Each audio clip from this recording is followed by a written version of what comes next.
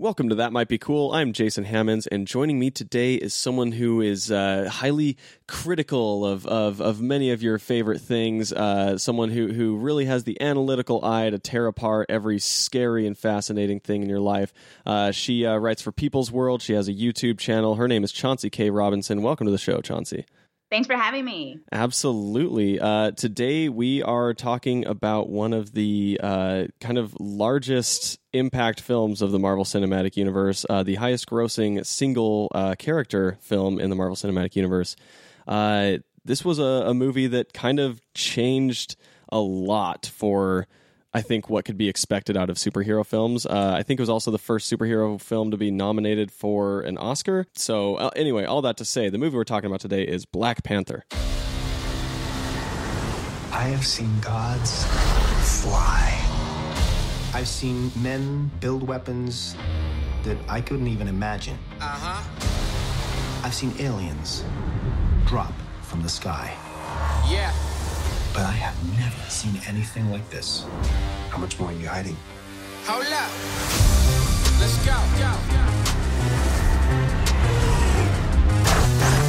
What do you think, Chauncey, of Black Panther? I mean, honestly, like everything that you said, it was something that was monumental in terms of the history, that it was history making. It had a community around it that already was wanting some form of a movie like this, with this kind of representation, with this kind of plot line. It actually played on a lot of relevant things going on in our own political times. It also smashed a lot of preconceptions when it came to what kind of movies of superhero nature are bankable as well, with the history making money that it made and things, and just also just the kind of heroes that we have as well, and the kind of villains too, and what those villains, taking a little bit of a deeper approach to the kind of villains that we have in this kind of genre. So I liked it for so many things. I enjoyed it. I really enjoyed it. No, totally. Women, it was so like strong women heavy. Yes. Like, yeah. So. No, it really, they did a great job. I mean, first off, like, this was, when they hired Ryan Coogler, it felt like a real, a different direction for how they had been hiring directors to that point. You know, like, it was either they would bring in like TV directors, obviously like the Russos or Alan Taylor, or they would bring in like a really kind of not super small time, but a fairly small time like indie director, like, you know, a James Gunn or a Taika Waititi. But, you know, bringing in Ryan Coogler off of the success of Creed was like, oh, this person is has a distinct vision with their films and actually has like a real stamp that they put on their movies, but also isn't small time. You know, they're not someone who has a small enough reputation that they can kind of be like bent to whatever the whims are of the studio, which kind of felt like the direction they were going in for a while. And so I feel like right from jump, it was like this film was sort of destined to be something that was a bit of a departure from their norm. Oh, yeah. I mean, as soon as I heard that Coogler was taking on, just knowing his film, you know, Fruitvale Station. Yeah. And of course, like, you know, Creed, of course, as well. You know, all of these having Michael B. Jordan, his main person in there. Rightly so. Yeah. Who also, I know from Jersey, because he went to Arts High like I did. Oh, there you go.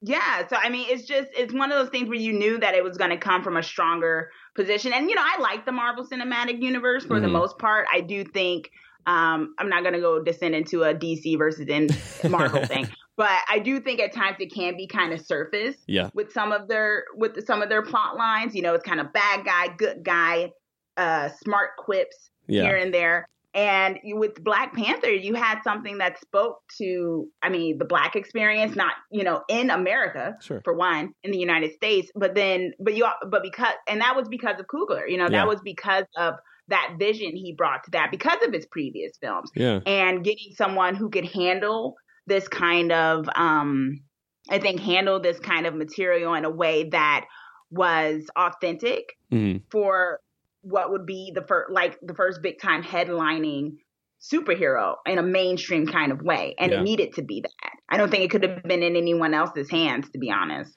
No, and I think you're right. One thing that I think is fascinating with this film is, obviously, so Coogler comes on board after Chadwick Boseman's already been cast as T'Challa for Civil War, I kind of wonder, given his history with Michael B. Jordan, and obviously he found a way to get him in the film anyway, but I kind of wonder if, had Coogler been brought on board sooner, if maybe Michael B. Jordan had been cast as T'Challa. What do you think this movie would be better or worse because of that? Oh no, I love Chadwick, and I think he did a great job. Totally. As well, because the thing about this character of Black Panther, in particular in the MCU, he has a certain nuance to him, right? Yeah. Like he's not, sometimes, and this is the thing about not just the fact that he's one of the first main Black superheroes, but in terms of his characterization of not being necessarily what you can think of as the stereotypical alpha male type character. Sure. Like, yes, he's strong. Yes, he's this, but he listens to his council of women. He's a listener. He's an observer. He's kind of subtle. Yeah. And I think, one of the things that Chadwick was able to bring to that was those things, because, he's just a phenomenal actor. He can just play so many different kind of parts, from Thurgood Marshall and other things. And so I think you needed that. You needed that kind of maturity that he doesn't look it, but he's in his 40s. But like, I know, right? But you needed that kind of maturity. And I think, honestly, Michael B. Jordan was perfect for the role he did end up playing. I think you needed that kind of raw roughness, kind of, a little bit more rough around the edges type of characterization that he brought to the villain of Black Panther. That was a great contrast to Chadwick's interpretation of Black Panther himself. Yeah.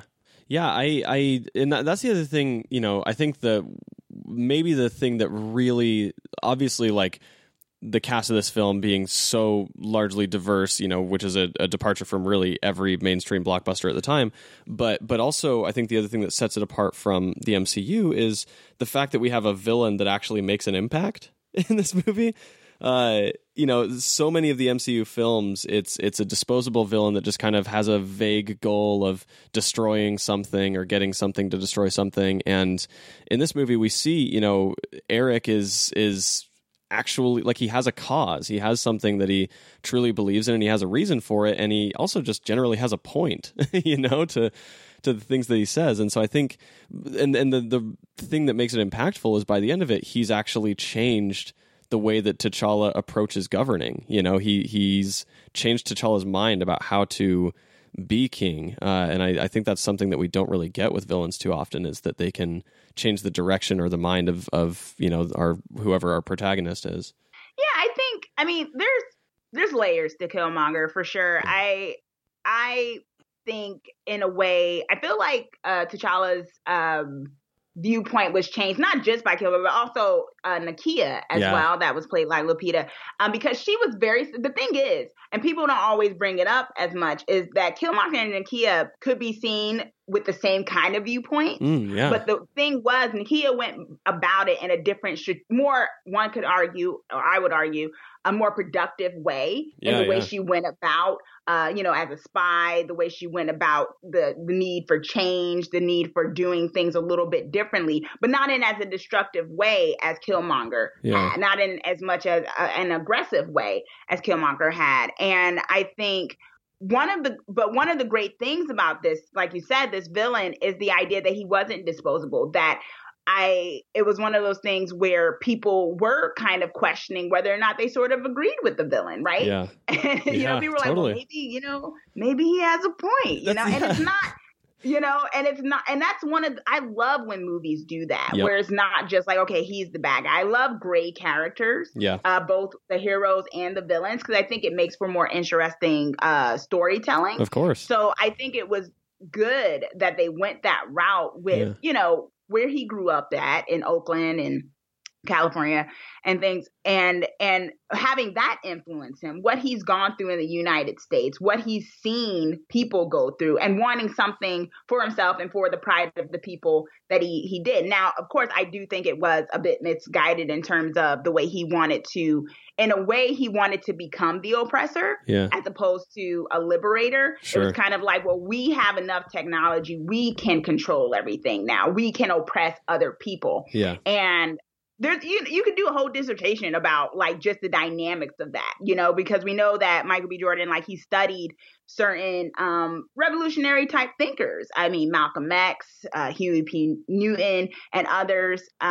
Even so we know that. Yeah. And you can examine. I mean, that's just great that you can look at a villain and say, man, I see historical figures within this person's kind of philosophy. Yeah. And I think that made that, like you said, it just totally distinguished it from, the regular, I want to destroy the world for some random reason villains that we can get often. Yeah, 100%. And I think that exactly what you're saying. It's just, it makes a lot more of an impact when there's actually some sort of real rooting to your villain rather than like, Ronan from Guardians of the Galaxy, where it's just like, oh, I guess this guy hates this large group of people and wants to kill them all. Okay, no reason to know why, I guess. Yeah, well, it's Guardians, so one could argue, do you need a reason for a lot of stuff that happens with that? Absolutely. I also want to talk about the women of this film, specifically kind of our main three, Nakia, Okoye, and Shuri. I think it's rare that you get a blockbuster film that has a supporting cast this deep, that it like this deep and this interesting. Shuri is like what, the sixth build cast member down the list, and is still a thoroughly well fleshed out and interesting character. I think that's really interesting. Just the fact that we are introduced to so many people in this film, and we come away with such a strong and vivid image of each one of them. Is there a standout character for you in this film among all of them, as well as among like just any of the supporting cast? Oh yeah, Okoye is my girl. I love her. I mean, I love Danae pretty much because I've loved her since The Walking Dead. Oh, yeah. But I mean, just her character and the impact that she has, the layers. I mean, she has complexity too, right? Like her husband, her partner had kind of went on to the other side, and yet she stayed loyal to the throne, to who she thought was the rightful ruler of the throne.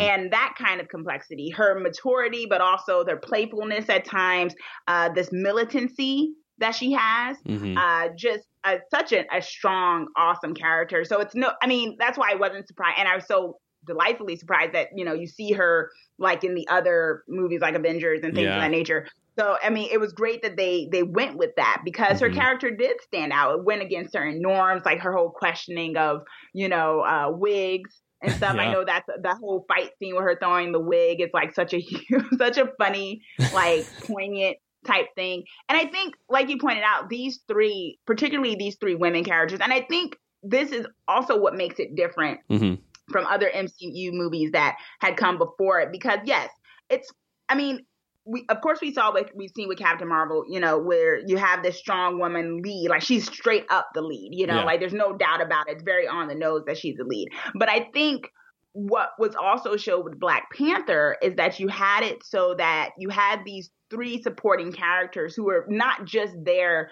to teach T'Challa a lesson, like they were there, they had their own wants and needs. They had their own motivations. And I think it's also poignant to point out the fact that these are three Black women, right? Because, I mean, also in our political climate, one of the things Black women are pretty much the most like powerful voting bloc there is, in terms of who they voted for, the support that they put behind certain candidates and things of that nature. So I think it was important, the symbolization that we saw in Black Panther, that yes, Black Panther, he is the leader, but he couldn't do that without his support system. Shuri is a genius. She's a technological genius. You know what I mean? And that was so important to show. And I think what we saw, I think it was deliberate. I don't think it just happened like these three characters, these three Black women just happened to be as fleshed. I think it was a deliberate choice. Because of the role and because of the influence and not always valued influence that Black women have when it comes to the strength that they give to their communities and to the wider world of politics and culture. Interesting. Yeah. No, totally. And that makes total sense. I mean, I'm just even thinking like of when the last time was that we had a major, a $100 million plus movie. I mean, this one well above 200, I believe, but a $100 million plus movie that had 3 distinct and strong black female characters in it, let alone, being prominent characters in the story. Like, it doesn't happen that often, which is the real, I think, kind of crime, and also sort of standout.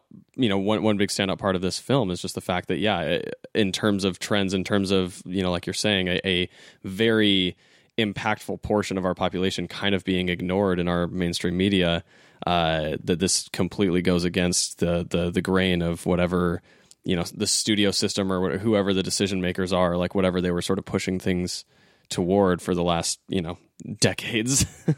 Yeah, I think one of the things about this is that it smashes that. Well, we've had movies before that smash this whole thing that if you had too many black people as leads, that black films can't do well. Like, there's actually like concrete evidence that we've had for years now that says that's just not true. Yeah. But I think what Black Panther did, it put it on such a massive scale. Yes. Because not only did it do it in the United States, it did it across in other countries, right? Where, there's this whole, there's this notion in the industry by studio execs and stuff that black-led films don't do well with so-called foreign audiences for whatever reason. But we've seen even before Black Panther, that's not true. Yeah. But I think what this made it so is that it's so undeniable that that's not true. Yeah. And I think this made it so this idea that you can't bank on a movie that has not only black people, but strong black women characters who are at the forefront, who have screen time, who are pivotal to the plot,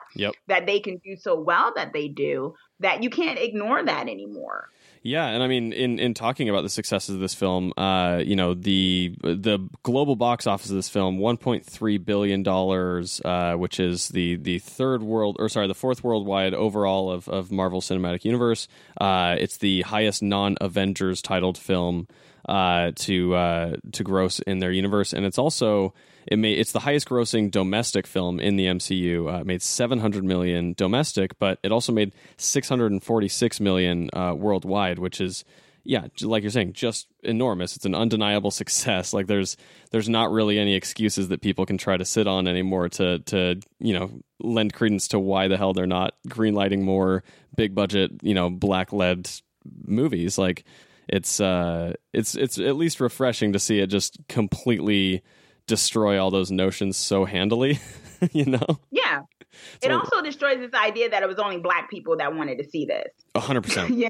That was the thing too. Like, I guess they're making this for the black MCU fans. Like, no, actually, other people of other races and colors and things are okay. They won't die if it's not like a white guy as the lead person in a mainstream film. Oh my gosh, the world didn't end. Yeah. Like, and people actually enjoyed it. This movie, I mean, just for some fun comparisons, this movie on its own made more money than both Ant-Man films, made more money on its own than the first 2 Iron Man films, made more money on its own than the first 2 Thor films. All of those, like, combined in those series, it made more money than those 2 films put together in any of those sets, just on its own. So, I think international audiences love themselves some Iron Man, and this one on its own did better than the first 2 of those. So there's not any argument. There really isn't. But they will argue. Of course.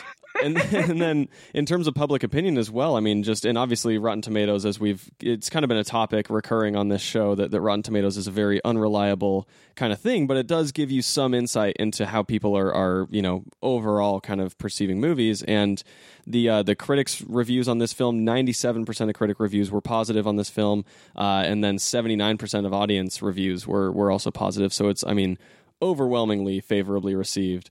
It's quite an accomplishment for especially just for a debut character. You know what I mean? Like, sure, he was introduced in Civil War, but Spider-Man: Homecoming didn't do that. It's just a tremendous success.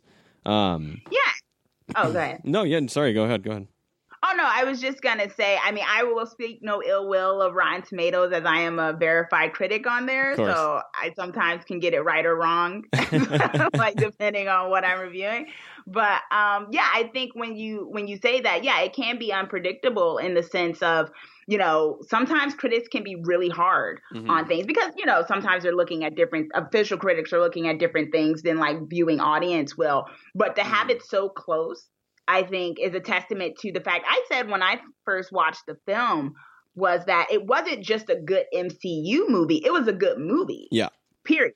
And, you know, I think, and that's not to say, like, actually, I can honestly say my favorite MCU movie is actually Thor Ragnarok. Oh, yeah, that's a great movie. As an MCU film, it's my favorite. But as a movie overall, Black Panther is like, to me, one of the best movies in the MC universe. Yeah. And because of the fact that it can stand on its own without the references of other, I mean, of course, Wakanda was like isolated, so it couldn't have a lot of references to everybody else. Yeah. So it worked for them. That's why they had to make it be able to stand on its own because they weren't necessarily connected to everybody else, you know? Yeah. And stands on its own as a solid film that even if you aren't into the MCU, you can enjoy it, which is not, you can't say that for every MCU movie. No, not even half of them.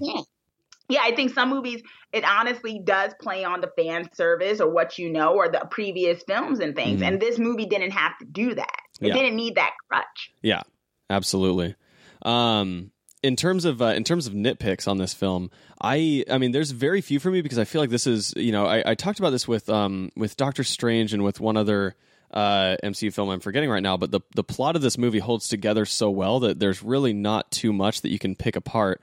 Other than things being a little like unclear or muddled, like for me, the biggest thing to this film that I still have no idea like how it specifically works is that T'Challa was already Black Panther before his dad died, and he had like the Black Panther powers, but then at a certain point there's like the challenge for the throne after he inherited it, but the challenge is also for the Black Panther mantle.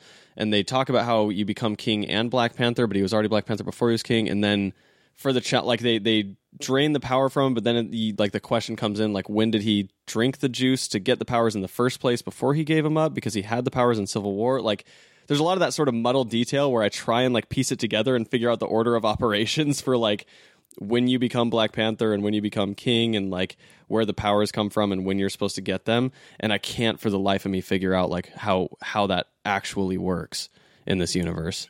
Yeah, I didn't think too hard on it. I think for me, I felt like part of it was his lineage, like, you know, the fact that it was kind of a natural thing for him to be Panther, but then also the idea of needing to earn it. As well, to fully embody it. I mean, I think it's kind of a similar arc that you can think of when it comes to Thor, like this idea that his lineage makes it so he's supposed to be the king, but of course he still has to earn it, and he fumbles that a lot. But you know, it's still that idea that he has to earn that the true power of it to be able to become oneness with it. So I think what we saw before the movie was perhaps him kind of having it in his possession, but not truly being as cohesive with it. At one point, like he needed to go through what he did.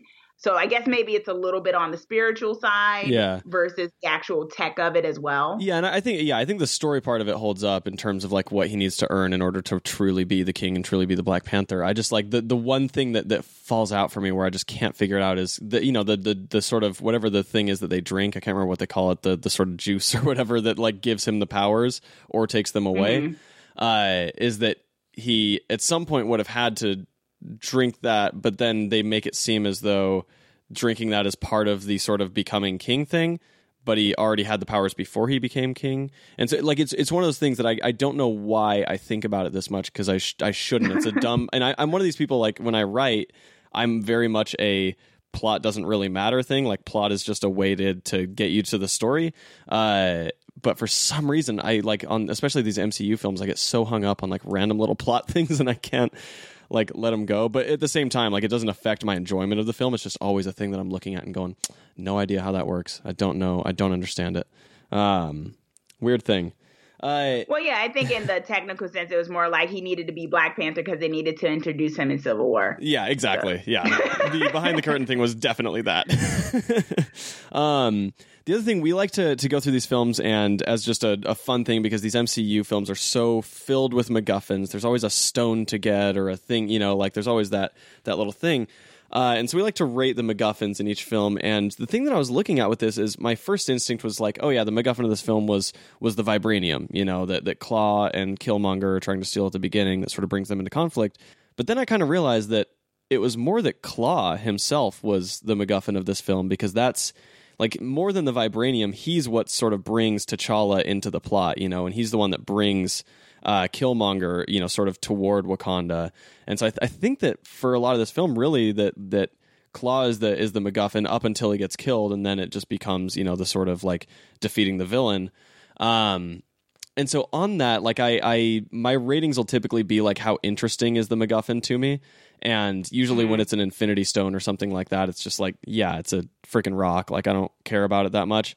But the fact that it's Claw in this film, I think makes it a lot more interesting and actually gets you invested in the sort of main plot of like the hero trying to get this thing and the villain also trying to like, interact with this thing.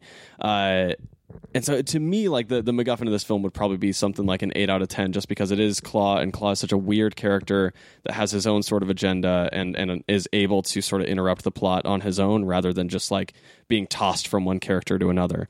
But I don't know. What are your thoughts on it? Yeah, I agree with you. I mean, just this idea. I mean, like you said, like it's not some inanimate object. It's a layered person. Also, the type of character that he already is as well. Like just that whole idea of, that characterization of white guy and stuff like that. So, I mean, what that means for Africa, right? Yeah. Causing all this disruption. Of course. There's so much symbolism, right? Yep. So, I agree with you on the rating. I think it's pretty high up there. Yeah. Yeah. I do enjoy how hammy Andy Serkis makes his performance as this character. Oh yeah, it's he really hams it up, and he's really just having a good time being that character. I'm like, you know what? Sure, let's do it. Just embrace this weird character, Andy Serkis. Why not? I was a little worried at first that he was going to be like the main, like villain. I was like, oh man, that's going to be that. Like, I mean, I enjoyed it, but I was like, oh, but like. It worked because then Killmonger kind of takes over as the true, antagonist. Yeah. So, yeah. And I really like that confrontation scene between Killmonger and Claw when they're sort of like, shooting it out in that junkyard or whatever it is. Like that was actually a really like compelling, like kind of mini action scene with a lot of tension to it. Like I really liked watching that.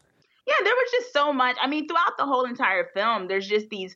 That was another thing, too, like the way they created the interpersonal dynamics between characters when they interacted with each other. It wasn't just kind of like, well, these two people need to do this for us to get here. Like you said, like the whole thing about plot. It was more so it all of it resonated in some way, all their interactions and that one in particular as well. So I just felt like it did a good job of that in terms of just how these characters all interacted with one another. Yeah. And I was, and actually speaking on MacGuffins, I was kind of, for a lot of this film, I was sort of expecting that they were going to introduce an Infinity Stone, because they kept, like there was, at this point, there was one left that hadn't been introduced yet in the universe, and that was the Soul Stone. And they kept talking about, there was the giant meteor that crashed and sort of they built Wakanda off of it, and we have like this, the heart-shaped herb and like the herb giving the ability to like, commune with the souls of the dead or whatever. I was like, oh, well, that makes perfect sense. It would be the Soul Stone, like the power from the herb is growing straight out of the Soul Stone, so it allows people to communicate with the souls of their ancestors.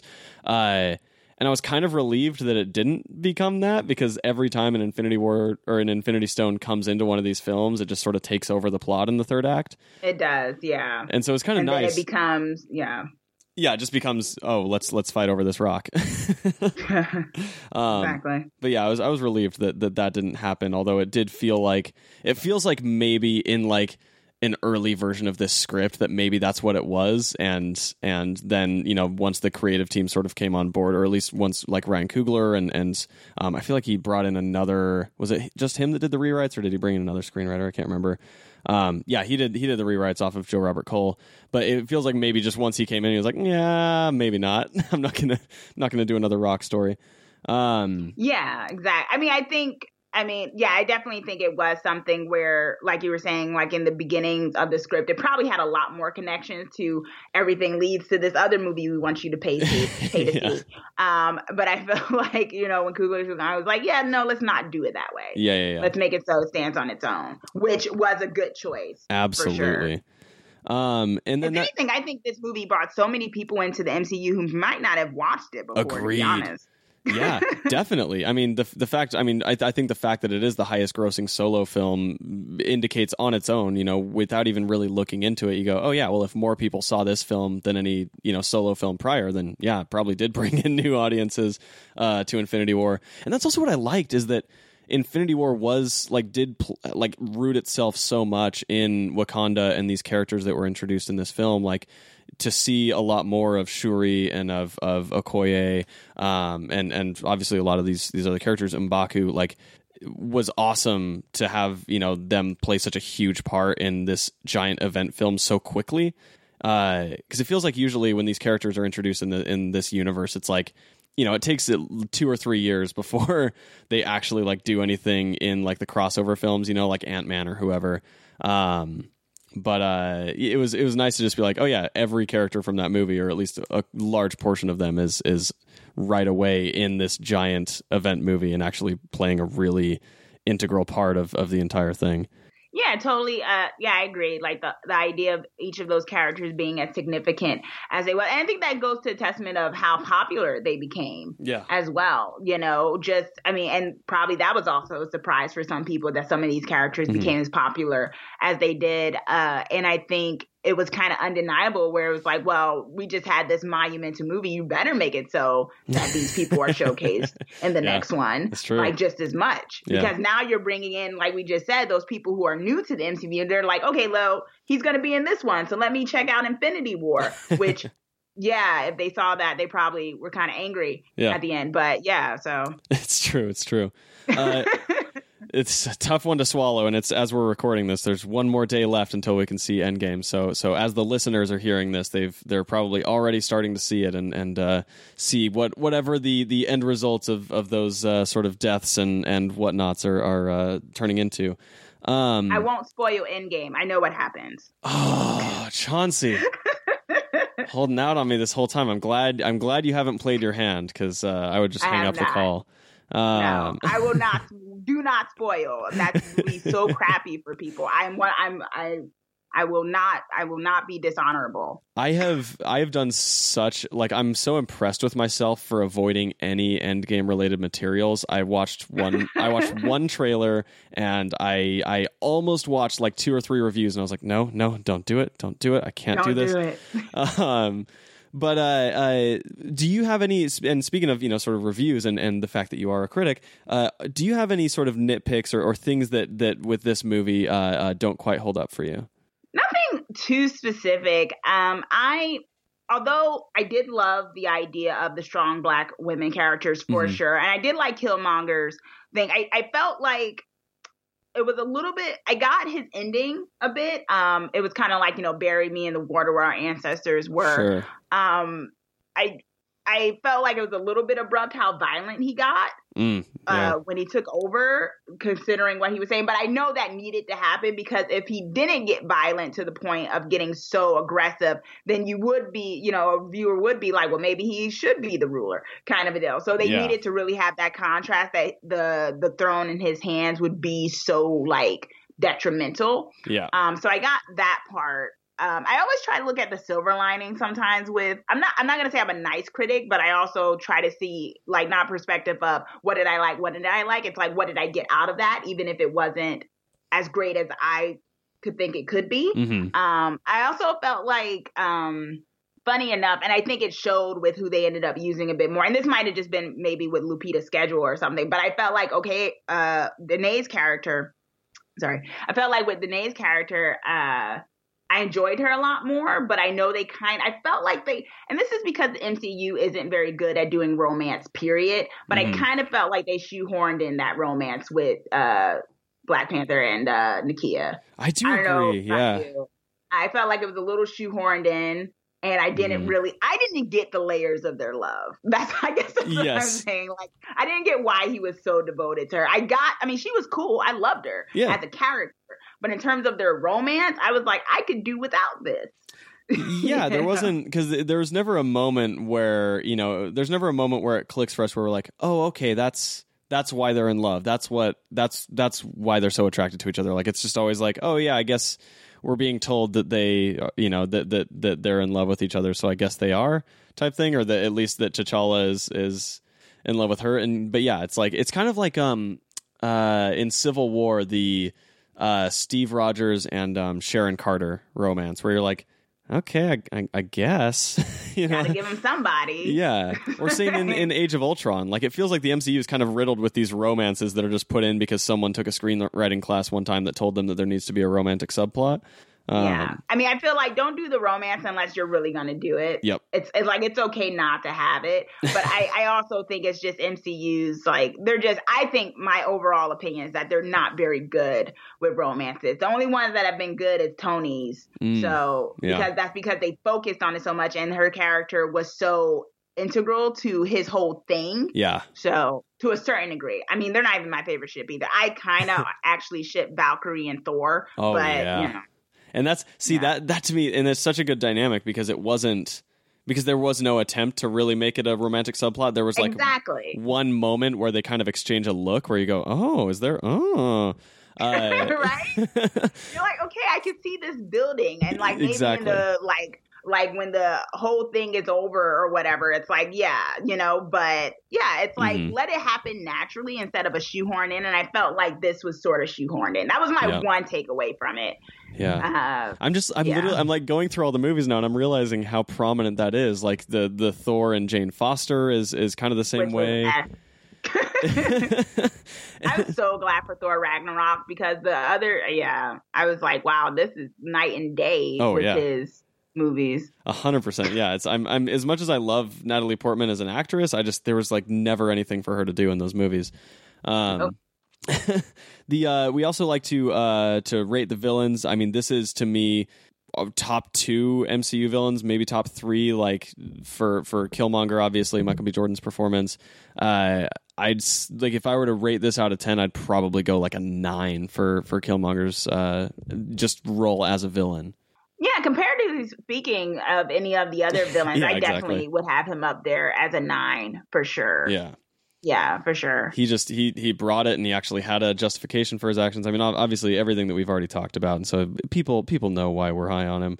It's the gray area. The gray area does it. Exactly. If a villain can make it so you actually agree with them, they've done their job, whoever wrote that. Exactly. Yep. Yep. We also like to rate the Stan Lee cameos. In this one, it's in the casino, and Stan Lee is one of the gamblers there who's asking to take Everett Ross's chips T'Challa's chips when he leaves behind. It's a fun little cameo. I enjoy it. I don't know how I rate it on a scale of 1 to 10. Like probably somewhere in the middle, like a 6. It's like fun and fine, but it's no Tony Stank. At least to me. It was okay. I think maybe I'd say a 3 if I was going to compare it to others. We've just seen so many other more inventive ones. Yeah. I feel like. That's true. You raise a good point. When he comes in. Yeah. Ragnarok, that was hilarious. Yes, that's one of my favorites. It's so good. Yeah.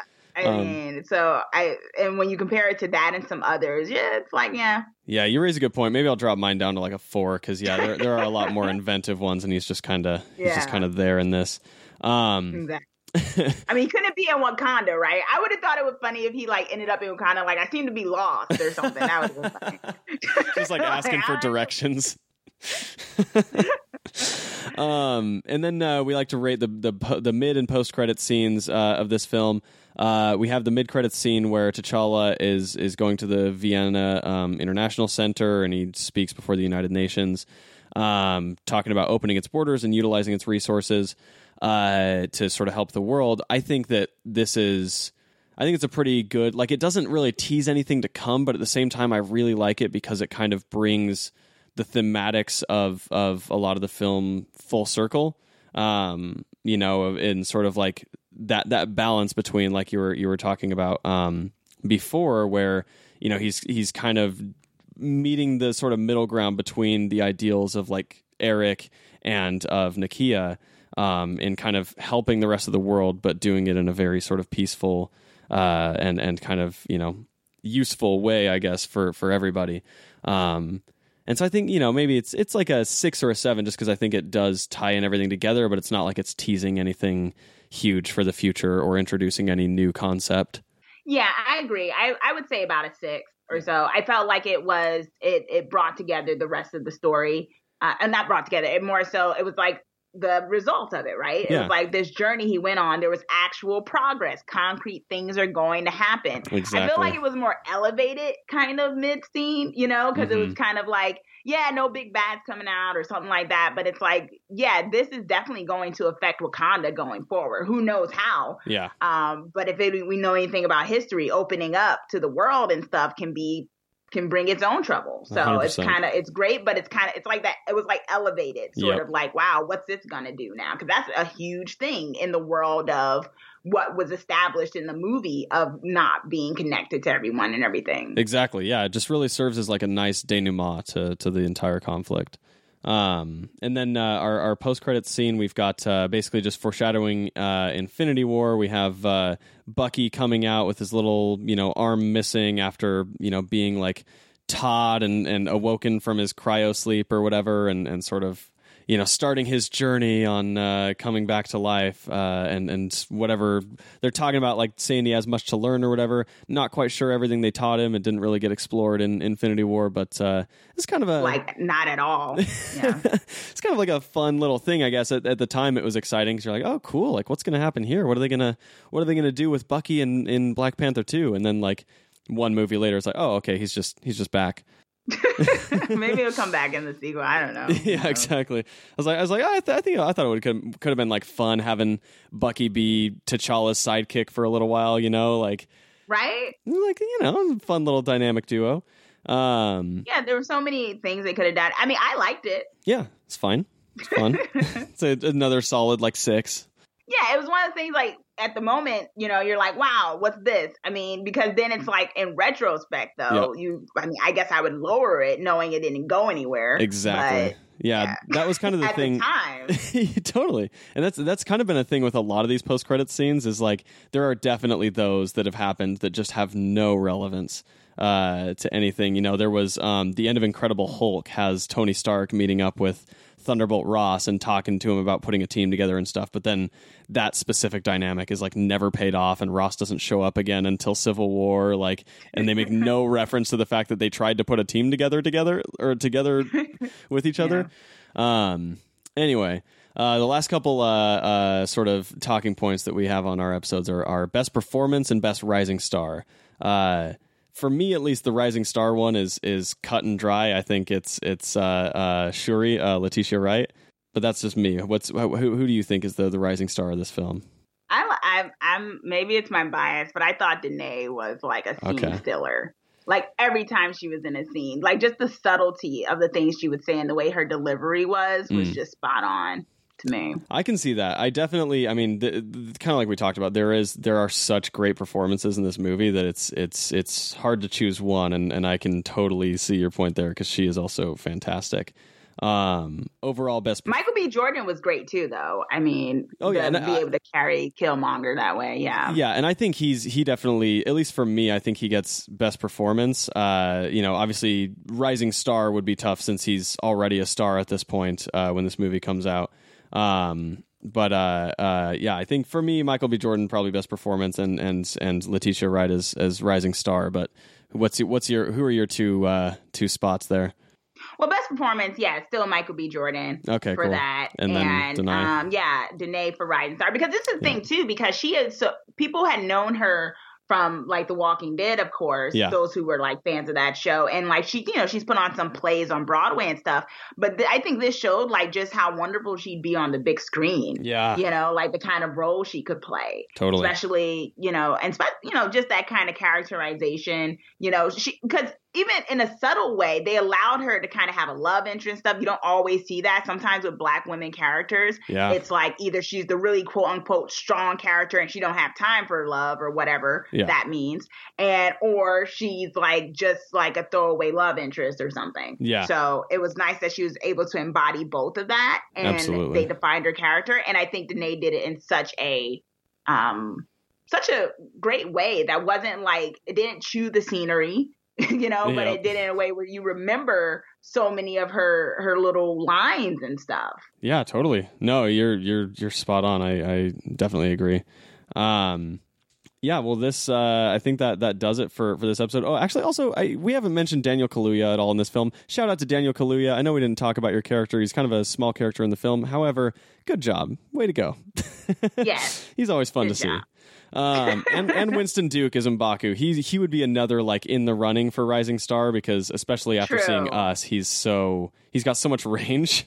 Like the fact that giant hulking person can also just play like kind of a nerdy dad is really awesome. Yeah, I really like Winston Duke. I'm so glad that this movie gifted us Winston Duke in the world.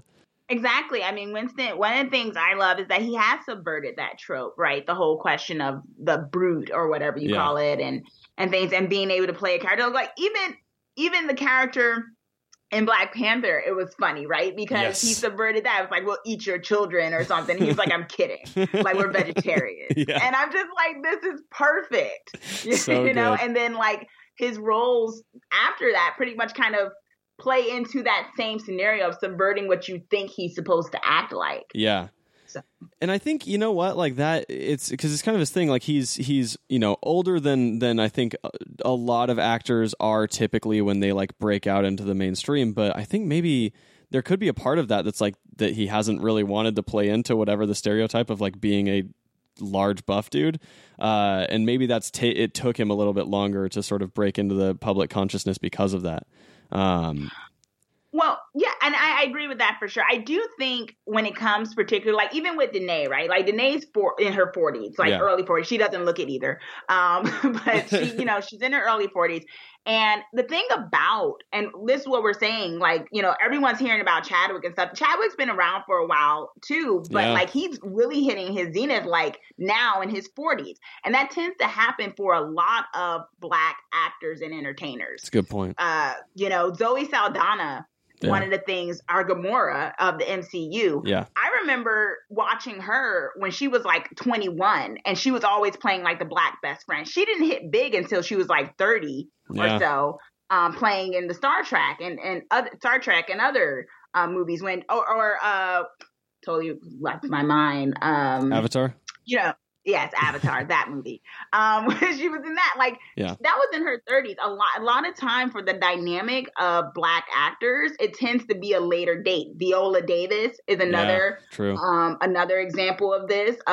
Because Black entertainers tend to have to wait a little longer to get that kind of recognition. I mean, just look at Tessa Thompson. Yeah. Tessa is just now hitting there. Everyone loves her now, but I mean, I remember when she was on Veronica Mars, early when she was in her 20s. I remember when she was doing a Disney show and things, and she was like not even the main character of the Disney movie that she was in. And this was like 10 some odd years ago. A lot of these actors, particularly the Black actors, are just now hitting big, but that's because they had to stay consistent and play those smaller parts, just like Winston, I'm sure, had to play some others to finally get that recognition, to know enough people to get that chance. And that's why a movie like Black Panther is so important, because this gave a lot of them their chance to shine, because they have been, I mean, it's like there's no such thing as an overnight sensation in this industry at all.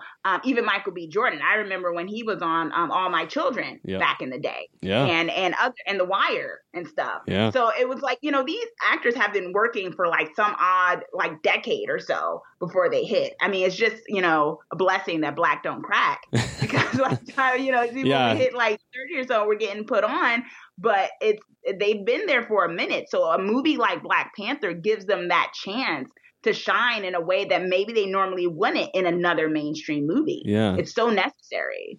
Yeah, and that's a great point. I hadn't really made that connection or realized that before, but yeah, you're totally on point. That's true. That's fucking crazy.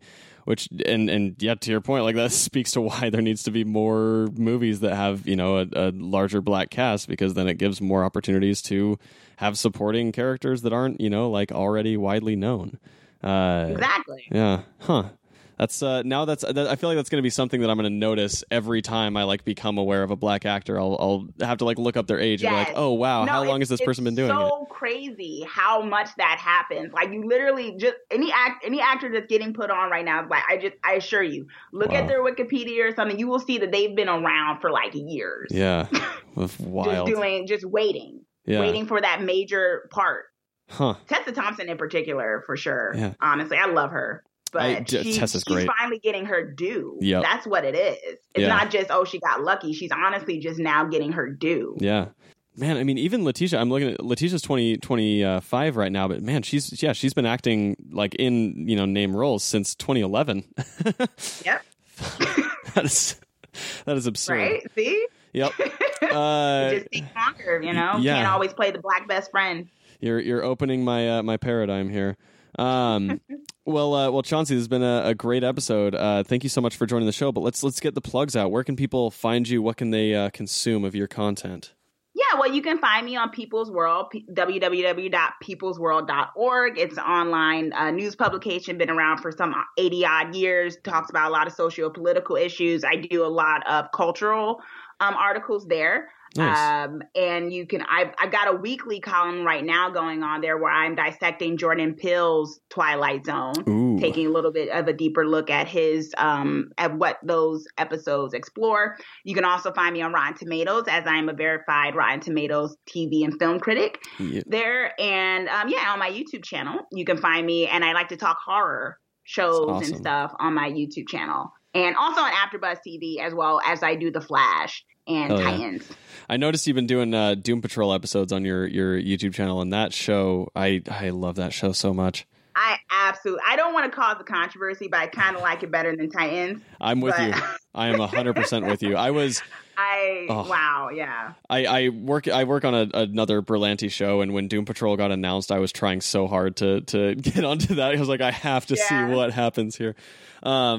Anyway, thank you for joining the show. Listeners, you can find our show at That Might Be Cool on Twitter, Instagram, every social media that you have. You can find myself, Jason, at Jason Halftones on Twitter and Instagram. You can find Chauncey at Miss Chauncey KR on Twitter.